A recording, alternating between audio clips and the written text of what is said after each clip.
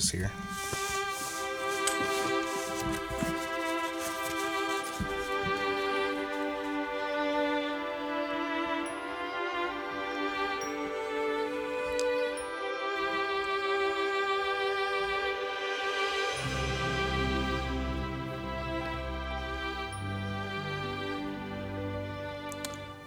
Welcome to Larry Reedy's America.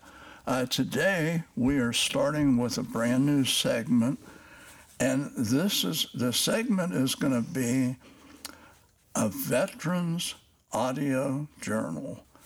A lot of people read about things as far as wars go, Army, Navy, Marines, and such, but when the chips are down, it's the military that takes care of things.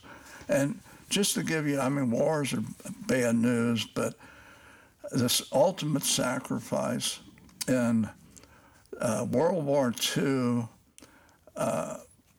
we lost 405,000 Americans. The Civil War, which should have never happened, we lost 655,000 Americans. And if we don't get rid of some of the idiots in Washington, it doesn't look good. And both sides, you got some pawn scum up there, and you have to vote them out. So anyway, the great wars that really changed America, the Revolutionary War with General George Washington taking farmers and shopkeepers and making soldiers out of them. And they saved the country. In World War II, the greatest generation were service people, the men and women that stayed behind, building machinery in the factories to carry on the war. The second generation saved the world. So anyway, we're going to start today. And by the way, everyone that goes into the military, no matter what their MOS is, which is military operating specialties, you're trained to be an infantryman in basic training. So I was an MP, but that was, that's my primary. But if war came, I could be thrown into the infantry. Somebody working as a desk clerk, the same thing. So today it's kind of fitting. Our guest today, our first guest, is Walt Enneking. And Walt was actually my first podcast, real podcast. I gave an introduction. Walt was on my podcast 9/19/22. So if you want more of Walt's history than the military, I suggest you go to larryreedy.net, hit listen, and scroll down till you come to episode 2 and listen to that. It's very interesting. Walt has an interesting career, and I think you'd be happy. So anyway, without further ado, hey, Walt, welcome to the podcast. Thanks for having me back. I forgot I was your first one. I forgot about that. Yeah, first one. We had some fun on that one, and I think this will be interesting. Yeah. When was your first thought? What age about joining the military? I was pretty young. I don't know, maybe 5 or 6. Oh, really? I feel like I was all about it from the time I was little. I grew up watching war movies with my dad, and I grew up like groundhog hunting and stuff a lot with my dad. So every time we went groundhog hunting, it was like a little sniper operation, Okay. So did you go in right after high school? I did. Okay. Yeah. When you joined the Army. Marine Corps. Oh, Marine. I'm sorry, Marine. Yeah, that's right. You're Marine. I'll correct you. Yeah. I've got Army on my head. That's okay. Okay. So when you joined the Marines right out of high school, what kind of a person were you in high school? I feel like looking back, I wouldn't answer this the same way if you'd asked me then, but I think I was a wild ass. I was pretty wild. Join the club. Right? Yeah. Okay, so I didn't get into a lot of trouble. You know, I probably got away with more than I got in trouble with, but the Marine Corps did me some good. yeah. Yes. So where did you do your basic? They gave me a choice. They asked me, I guess because we're right on the line between whether you go to Parris Island, South Carolina, or San Diego, California. They gave me the choice, so I was like, send me to California. Oh, absolutely. Yeah. Yeah, no swamps in California. It sounded nicer. Yeah. Okay. It's like, if this is going to suck, at least let's have some good weather. Okay. Marine basic training, so it was 8 weeks or longer? 13 weeks. Yeah. Okay. And train as an infantryman?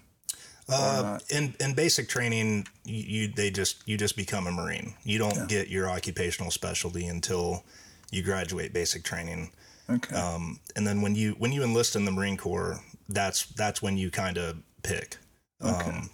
Now, depending on operational needs at the time, they may change that. You know, they'd be like, okay, well, you signed up for this, but we really need you over here. So that's what you're going to do. Yeah, but you're trained to be a fighter, trained in basic training infantry. Every Marine is brought up the same way. Right. Yeah, right. It's all combat oriented. Yeah. Yeah. So what was your operating specialty? I was a machine gunner. Machine gunner. Yeah. So when I told them I wanted to be infantry, they're like, no problem. Yeah. We need 30 lots cal, of 50.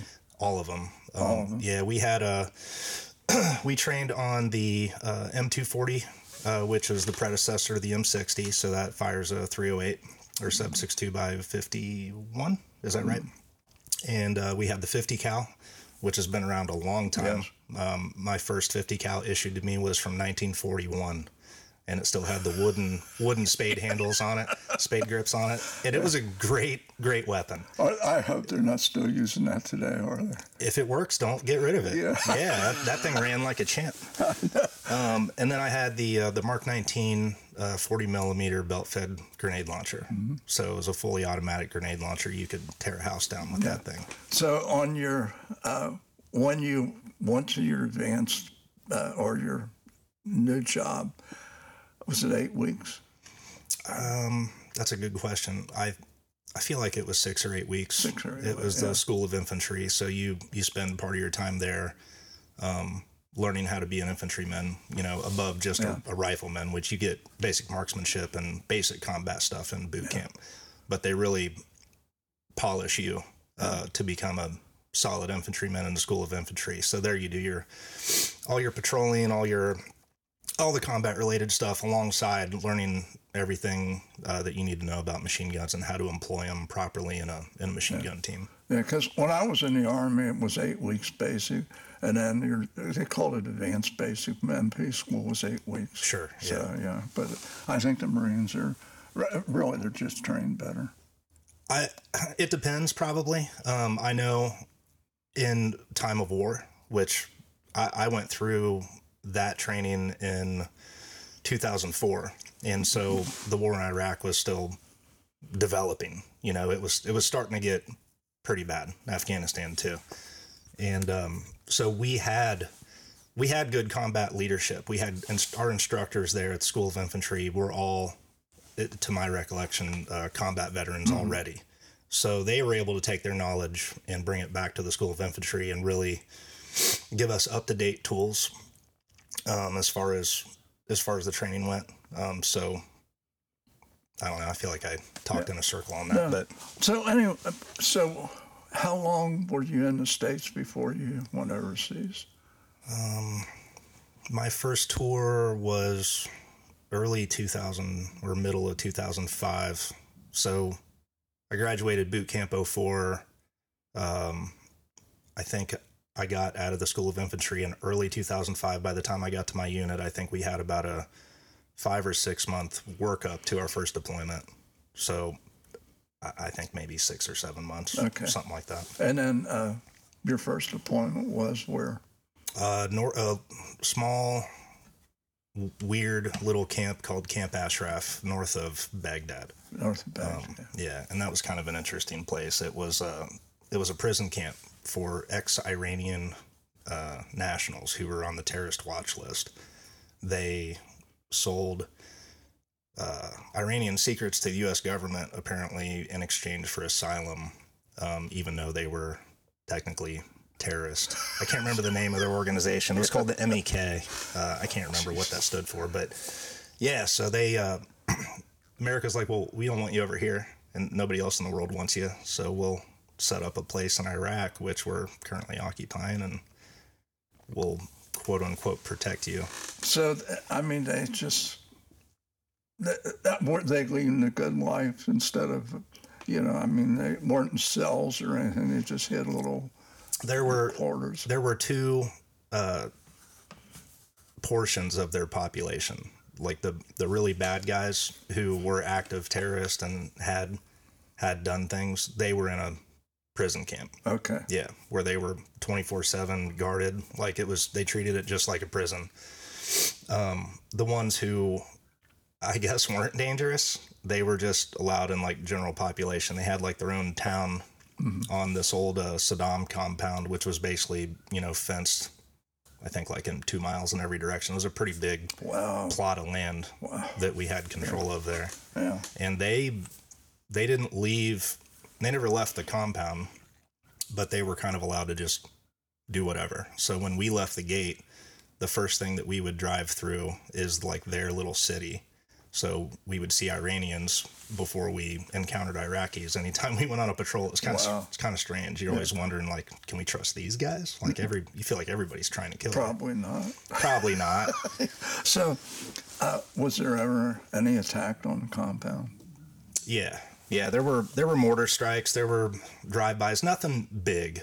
You know, nothing, you know, truly alarming where they're like actually trying to overrun the base. We kept a pretty heavy presence. And I think most of the fighting was concentrated around Fallujah, Ramadi, and Baghdad. All the bigger cities. We were kind of off the beaten path. We had our encounters, but nothing that you'd write a book about. You know what I mean? Just sporadic incidents that you might not have anything happen for 2 months. Yeah.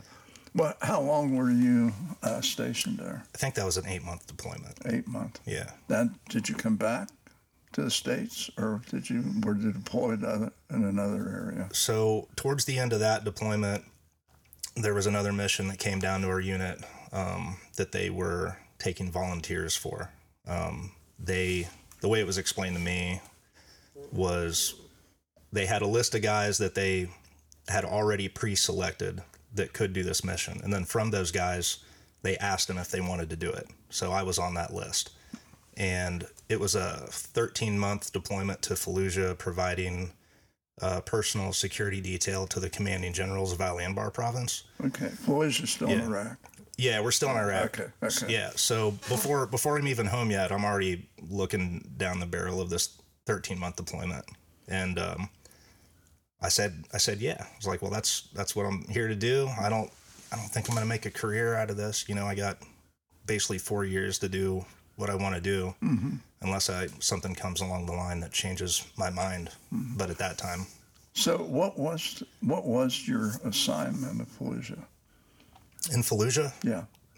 To protect the generals. Basically, we were like a bodyguard detail. Oh, okay. Yeah. Okay. So we had an advanced team.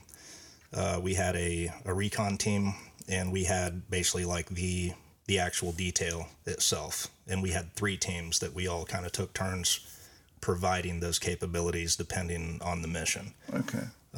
We had 3 generals that we were assigned to protect, and that, of course, also encompassed like any VIPs that came to visit, whether it was the SecDef or even like celebrities, you know, like basically anytime anybody came to town, they're like, well, the general's boys they'll take care of it. Tell me about your fun celebrity, which I already know. Is Chuck Norris who you're looking for? Yeah. Yeah. Chuck came on a USO tour, and when he came to Fallujah, he needed a team, which he I think he had a few guys with him, but they needed like a bigger team if he was going to go out and visit any of the camps or stuff like that. So we got to meet Chuck, and super nice guy.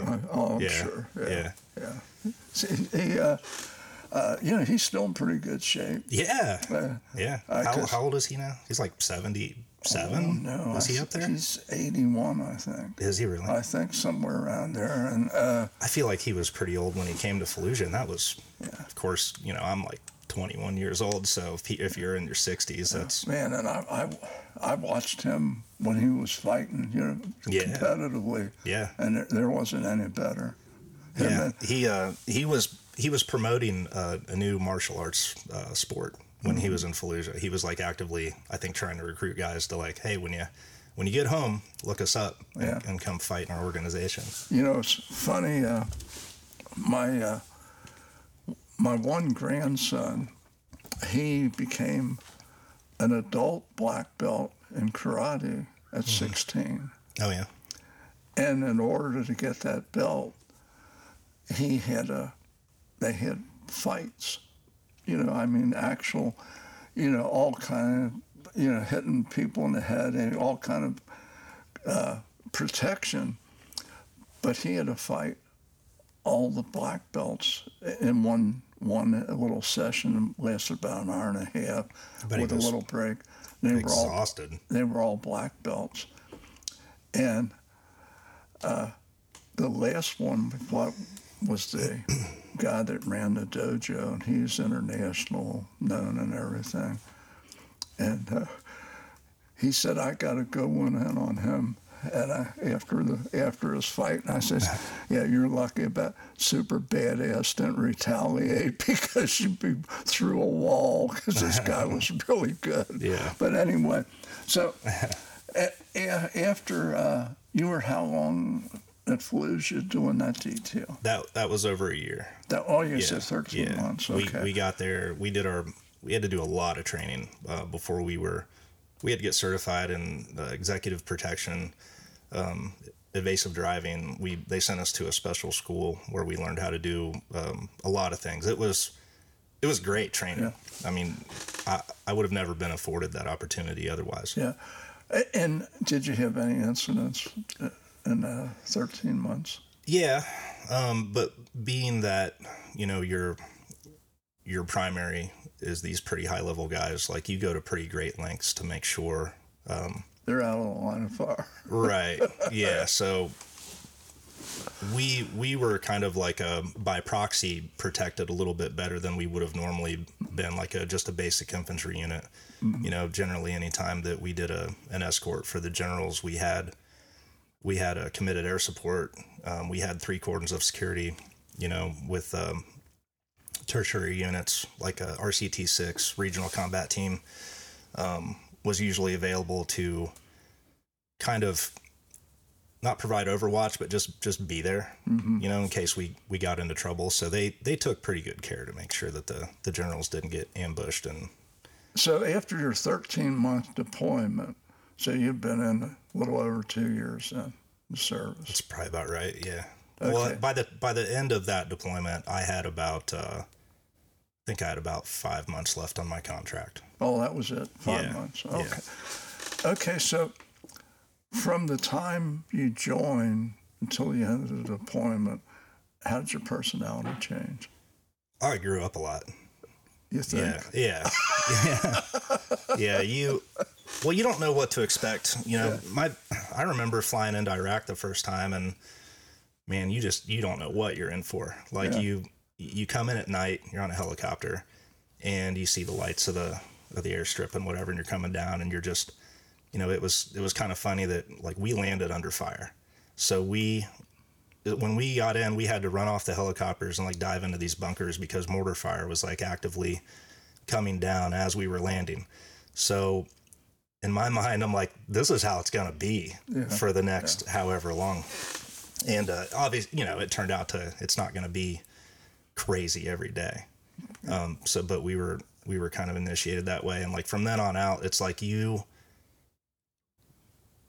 take everything a lot more seriously. Like all the games and all the if you have any kind of lackadaisical attitude, that's going to be forced out of you real quick, because you're going to find out that if you're not operating at a very high level and you're not keeping yourself and your equipment prepared and ready, you're going to get caught off guard, and you're going to pay for that.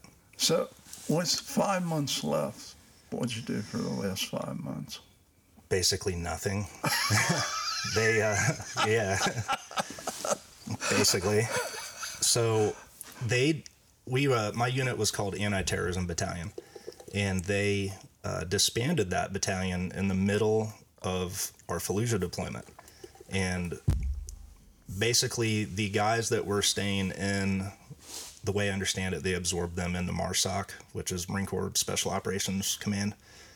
And the guys that weren't re-enlisting, they sent them to this new unit it had existed for a long time. 2-9. Have you ever heard of No. 2-9? They had a storied history in Vietnam. Okay. And I believe they called him Hell in a Helmet. Or they might have been the Walking Dead back then. I'd have to do some reading on that. They just stood this new unit up and basically used it as kind of just a holding area for the guys who weren't re-enlisting. So they sent us to 2-9. They had no combat experience at all. And had I re-enlisted, I probably would have ended up staying with them unless I chose a different MOS or tried to lap move or just asked to do something else. Did you think about re-enlisting at all? Only briefly. Man, I'll tell you what, the re-enlistment benefits were huge. They really needed explosive ordnance disposal guys. So we had a couple guys from our unit re-enlist to go EOD, and they were paying these guys $80,000. Maybe it was $60,000. It was a lot of money. Yeah. Lump sum, tax-free. Tax-free, Yeah. Yeah.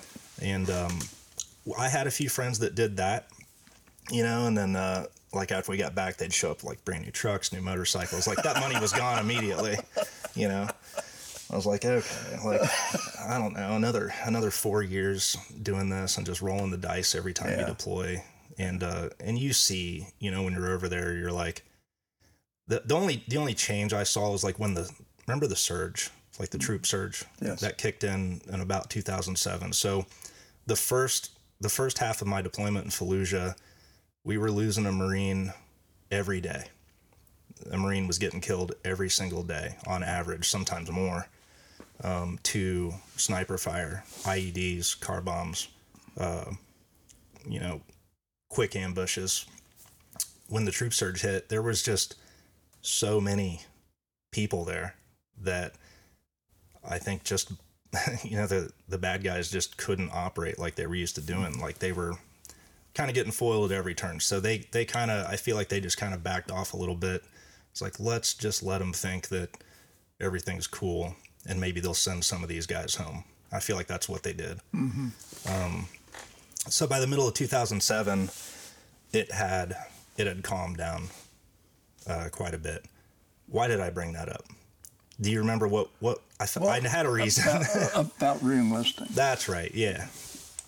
So I just felt like, it's like, well, whether I go to Afghanistan on the next tour, or I go back to Iraq, like, how long is this war going to go on for? Like, you just didn't see too much being done. Like, we're trying to get some infrastructure together. We're trying to stand up the government. Part of the job that we did while we were in Fallujah was train Iraqi military and police. And I don't want to swear on your show, but you can. It was a shit show. Yeah. Yeah, it was an absolute shit show that these guys were. It is no wonder that we were not able to effectively re-establish their police and military.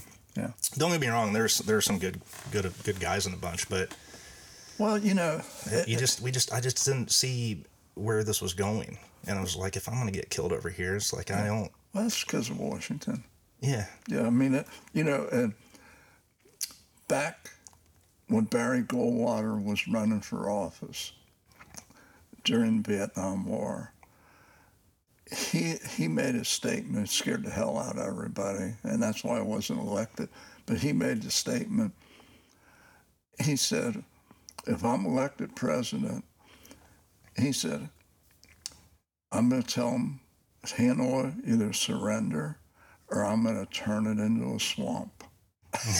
Yeah. And he would have. I mean, he just, military guy, super conservative. Well, hindsight's 2020, and I think we all know now that if you're going to go to war, if you're going to get involved in a conflict, you need an exit strategy, and the best exit strategy is to win.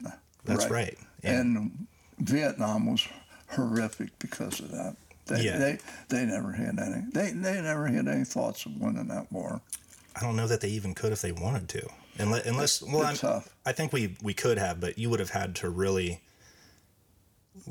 throw everything you got at it, and it would have killed a lot of innocent people.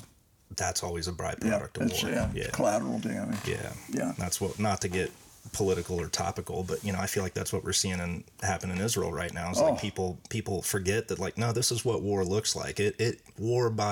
War is inherently a humanitarian crisis that just comes with the territory. Yep. And it's a shame. And I don't want to get political on that, but the actions of these idiots on campus, and it's just awful. Oh, that's a whole other conversation. Yeah. So you got 5 months being a screw off. Yeah, basically. Okay. Yeah.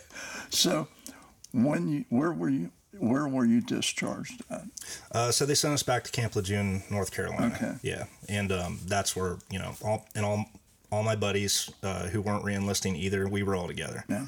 So at the beginning of every day, we'd go to company formation, and all the guys that they were working on, they looked at us like a cancer. They did not want our attitudes to influence the green guys who were getting ready to deploy again.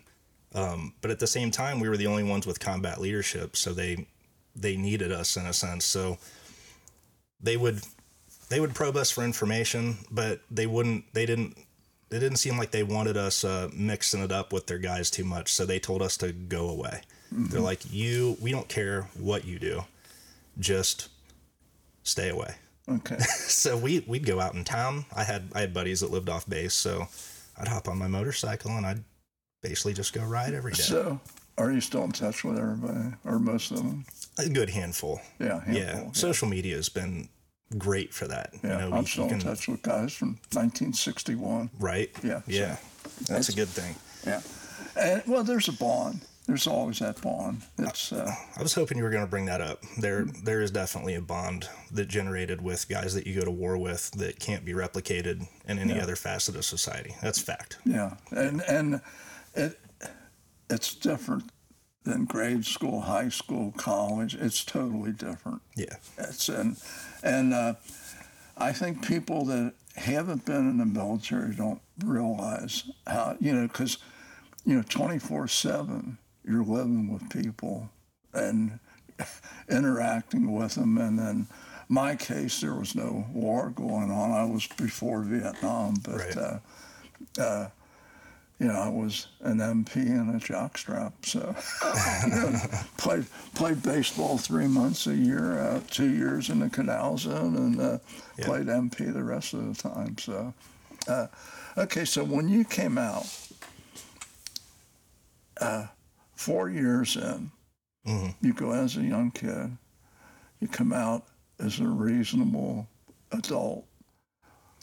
How much of a change was it for you, looking at yourself going in and coming out?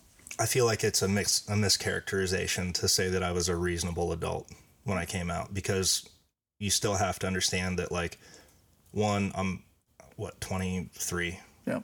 So you're still a kid.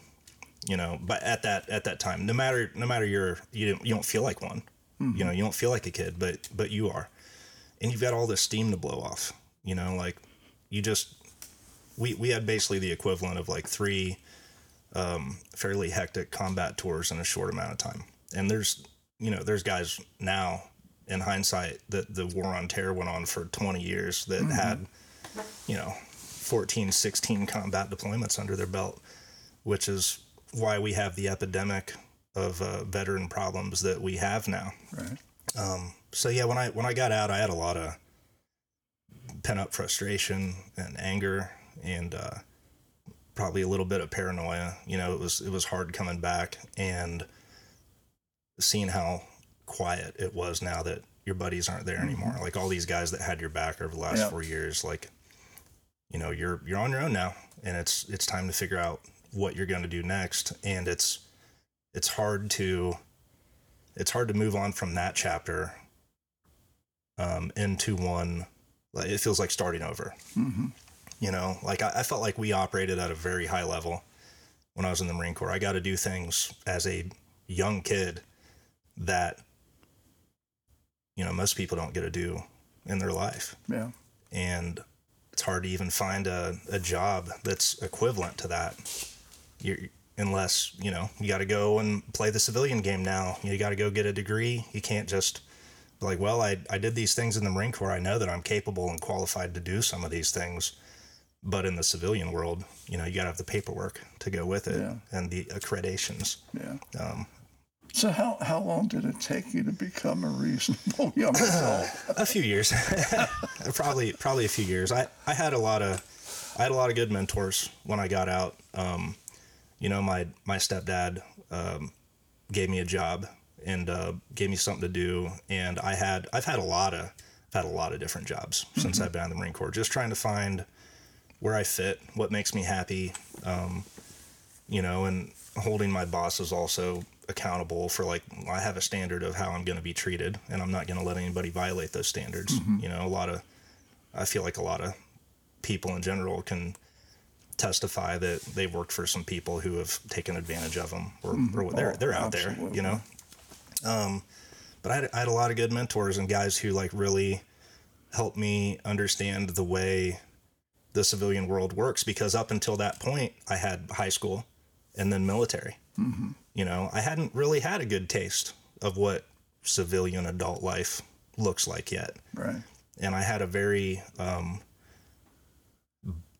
guess you could call it a biased perspective now that I'm still young and still fairly naive, but I've got all of these life experiences now, and I don't, like, looking back on it now, I don't think I knew what to do with all of those experiences. It took me a while to find a place for that. Does that make sense? Yeah. Oh, yeah. Yeah. Okay. I mean, see, with me, when I came out, I took a year out of high school before I went in. Yeah. And then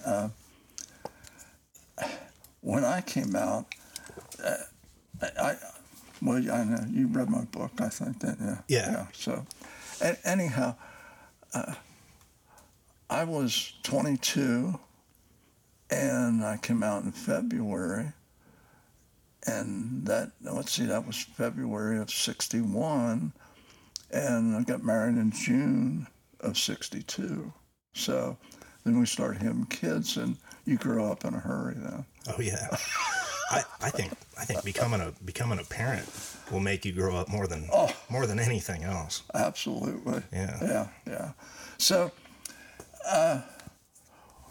how long, like, when you got out, did you live at home for a while, or? Yeah, I think I lived at home for maybe a year and a half or so, and then I went and got a place, and by that time I had steady employment, working for a guy who I really respected. Like, things were looking good. Like, I think I was on my way to getting it all figured out relatively quickly, but there's a period of time there where you feel kind of lost. Yeah.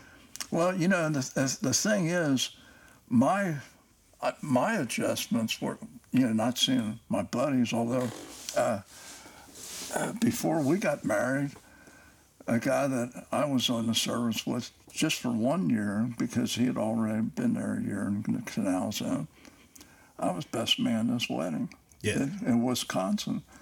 And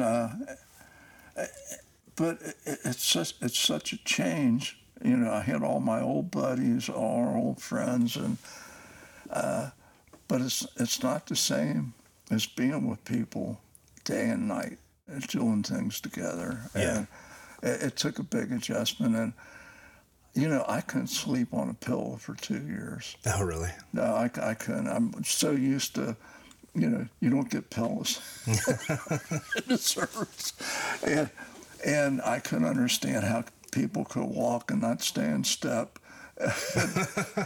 and I still can't stand it if my gig line's not straight with a belt. I still pay attention to stuff like that. Yeah. I'm not like a stickler for it, but it's still in me. Like I still, Well, I don't try and stay in step anymore. No, I let a lot of that go. Yeah. But I think probably military experience for me, and being on an honor flight. I mean, that was one of the best experiences of my life. Being on an honor flight. So, I and what kind of bothers me today, when I was when we hit home in Florida, go down there 3.5 months a year. Yeah. And I volunteered at the military reception center. The airport was too small to have a USO, but it was. And boy, these kids that were coming in then, this has been, it's been 13, 14 years ago since I did that. Okay. They were really bright. I mean, when I was in, if some guy'd go before a judge and he was 18 years old and they'd say, hey, jail or the Army. I mean, seriously. I mean, we had a few of those. Did you really? Yeah. I remember a guy in boot camp. He was a ruffian. I think he was from Oakland or something, and he I remember him telling me, like, a judge told me I could do this or go to jail. And he's like, so I did this. And it's like, awesome. Glad you're here, buddy. Well, and that changes people too. That's better reform than sending somebody to jail. Let them go make something of themselves. Yeah, that's good. And and some of the training you get, and today I'm surprised that like BHS has got one guy join the service this year. Yeah, it's different times.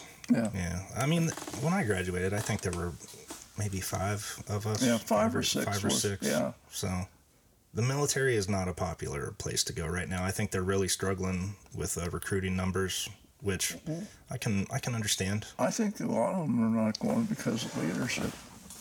Because of what? Leadership. I mean, some of the stuff you read about, some of these idiots in Washington, and actually some of the generals today are just they wouldn't exist in my time. I know that a lot of the good leadership has been pushed out. Yeah. And I think anybody that's paying attention, like these kids, would see that, like, I wouldn't join the military right now. It's not that I think it's a bad place to be. I like, obviously, the idea of it. Mm-hmm. But you have to have the right leadership, as you said, to back it up and make it what it's supposed to be. And if that element doesn't exist, and we just watched our government perpetuate a 20-year war, and then both of them end catastrophically and disgustingly. Yeah. It's like, I'm not signing up for that. I'm not going to be part of what it is that you're trying to do because I don't agree with it. Yeah. Yet we have to have military to defend the country. And it wouldn't surprise me if the draft came back. If we had the next big one, I think it's going to have to. No, it'll have to. Yeah. Obvious. It depends. If we had, like, and depending on who you listen to and what conspiracy theories you subscribe to, there are elements that say the next big one's coming. Like the next big attack on America. How many potential sleeper cells do we have in this country right now because of our open border policies? Yeah. If we got hit with another 9/11 style attack, would that be enough to rally people into going to fight for a nation, or would people? I think so. Do you think people would be like, well, you allowed this to happen? Yeah. So. I think they would, but the one thing about our country, you got 50% of the homeowners have one or more guns. So there will never be anyone on our soil that's going to take I don't think we'd ever be looking at a big invasion. No, it could never happen here. No. So, it's and at my age, I'm off the. I watch local news. I read digitally I'll read Fox. I can't stand listening to them anymore. They're all the same. And the media is all the same. They're all, you don't know who to believe. And it's hard to get good information. Yeah. And it's hard to know what's legit, what's really happening, what's being spun. Where's the truth? Yeah. It's hard to know. With this simpleton and people in Washington, you got a guy with dementia who's always been corrupt. It's running the country. I feel like we're dealing with. I mean, it can always get worse, but we're kind of in the middle of a worst case scenario right now. Yeah. Well, and hopefully, it doesn't take any kind of war action. When I was just rattling off a couple of his, casualties in war. Yeah. I mean, there are so many goofy wars that we've been involved in. I mean, some I've never heard. The first Battery War, 1801 to 1805. What the hell is that all about? Yeah, I don't know. There's. Yeah, and I mean, it goes on. There's pages of it, and there, like 45 casualties or something. But I mean, when you look little conflicts here and there. Yeah. I mean, the Civil War basically lost 2.5% of the population. Yeah.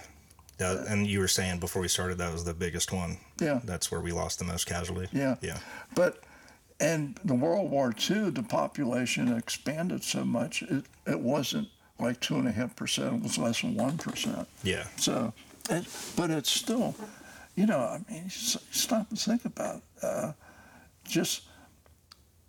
You take, in Vietnam, for instance, you're taking a medium-sized city just wiped out, basically. And I know when people read it in the paper, they glance at, or they're looking at Hamas and Israel, and they kind of show little bits and pieces, but they don't show the real horrendous things in the war. And for anyone to take the side of Hamas, I mean, they're an imbecile. I mean, what the hell? How can anybody? Why does anybody care if a Jew is a Jew? Well, I mean, it's just stupid. Yeah, I have an opinion on it. I don't know if I've developed that opinion enough to share it here with you. It's such a. I'll tell you what. I did not anticipate this becoming such a dangerous conversation. Or not dangerous, because I don't really care what anybody thinks. Yeah. What are you gonna do? Cancel me? I don't care. Because I'm nobody. Who gives a shit? But I didn't think we were going to be so divided on this one. You know, when I watched, was it October 6th or 7th, whatever they're calling that now. When I watched that happen, like the day after it happened, I'm like, well, they've got everything coming to them that is coming. Absolutely. And then the conversation started to become more about what Israel had done to the Palestinians over the years. I was like, well, yeah, they haven't been the best actors either, but when you attack on a scale like that and you murder, rape, and kidnap innocent civilians, you've lost the moral high ground. Yeah. Okay, so if you're battling an enemy who is occupying you, let's say, and is treating you unfairly, which the Israelis historically, in my opinion, have done to the Palestinians, then you need to take a different approach in combating that. But when if somebody comes at you with a bat and then you shoot them in the face, it's not that you weren't justified, but the balance of power is not exactly equal. Right. But, when you get into the atrocities, I mean, nothing can justify that. when you sorry, I just don't have any sympathy for Hamas at all. Like, I wish the best for the Palestinian people, but don't tell me that you guys weren't aware that this buildup was happening. Whether you could have done anything about it or not. Well, it gets back to the time when they actually took Israel away from England. As far as being an occupier, and they've been mistreated from World War II. There's always been some kind of a resentment to Jews which to me was always unjustified. And I mean, the mass killings and there's a lot of history there. Admittedly, I'm not up to speed on all of it. There's a good podcast out there done by, Jocko Willink. No. You never heard of Jocko? No. I'll send you a link to him. Yeah. I guess him and another guy, I can't remember his name, but they've got I think it's 25 hours of basically the history of Israel. Mm-hmm. And it'll totally take you to school on what has happened over the last 100 years or so. Yeah. I need to listen to that probably. Yeah. That's a big commitment. Yeah. But I don't understand anything past recent history. No. Because I just haven't really, dug into it until now we have this global conflict on our hands. Yeah. Well, I know that it's just like the Brits treated the Jews terrible before they started their little guerrilla combat against British, and then eventually drove them out. They left, and I've always been on the side of Israel, but everyone, government leaders create wars. It's not the people; it's the government leaders, and.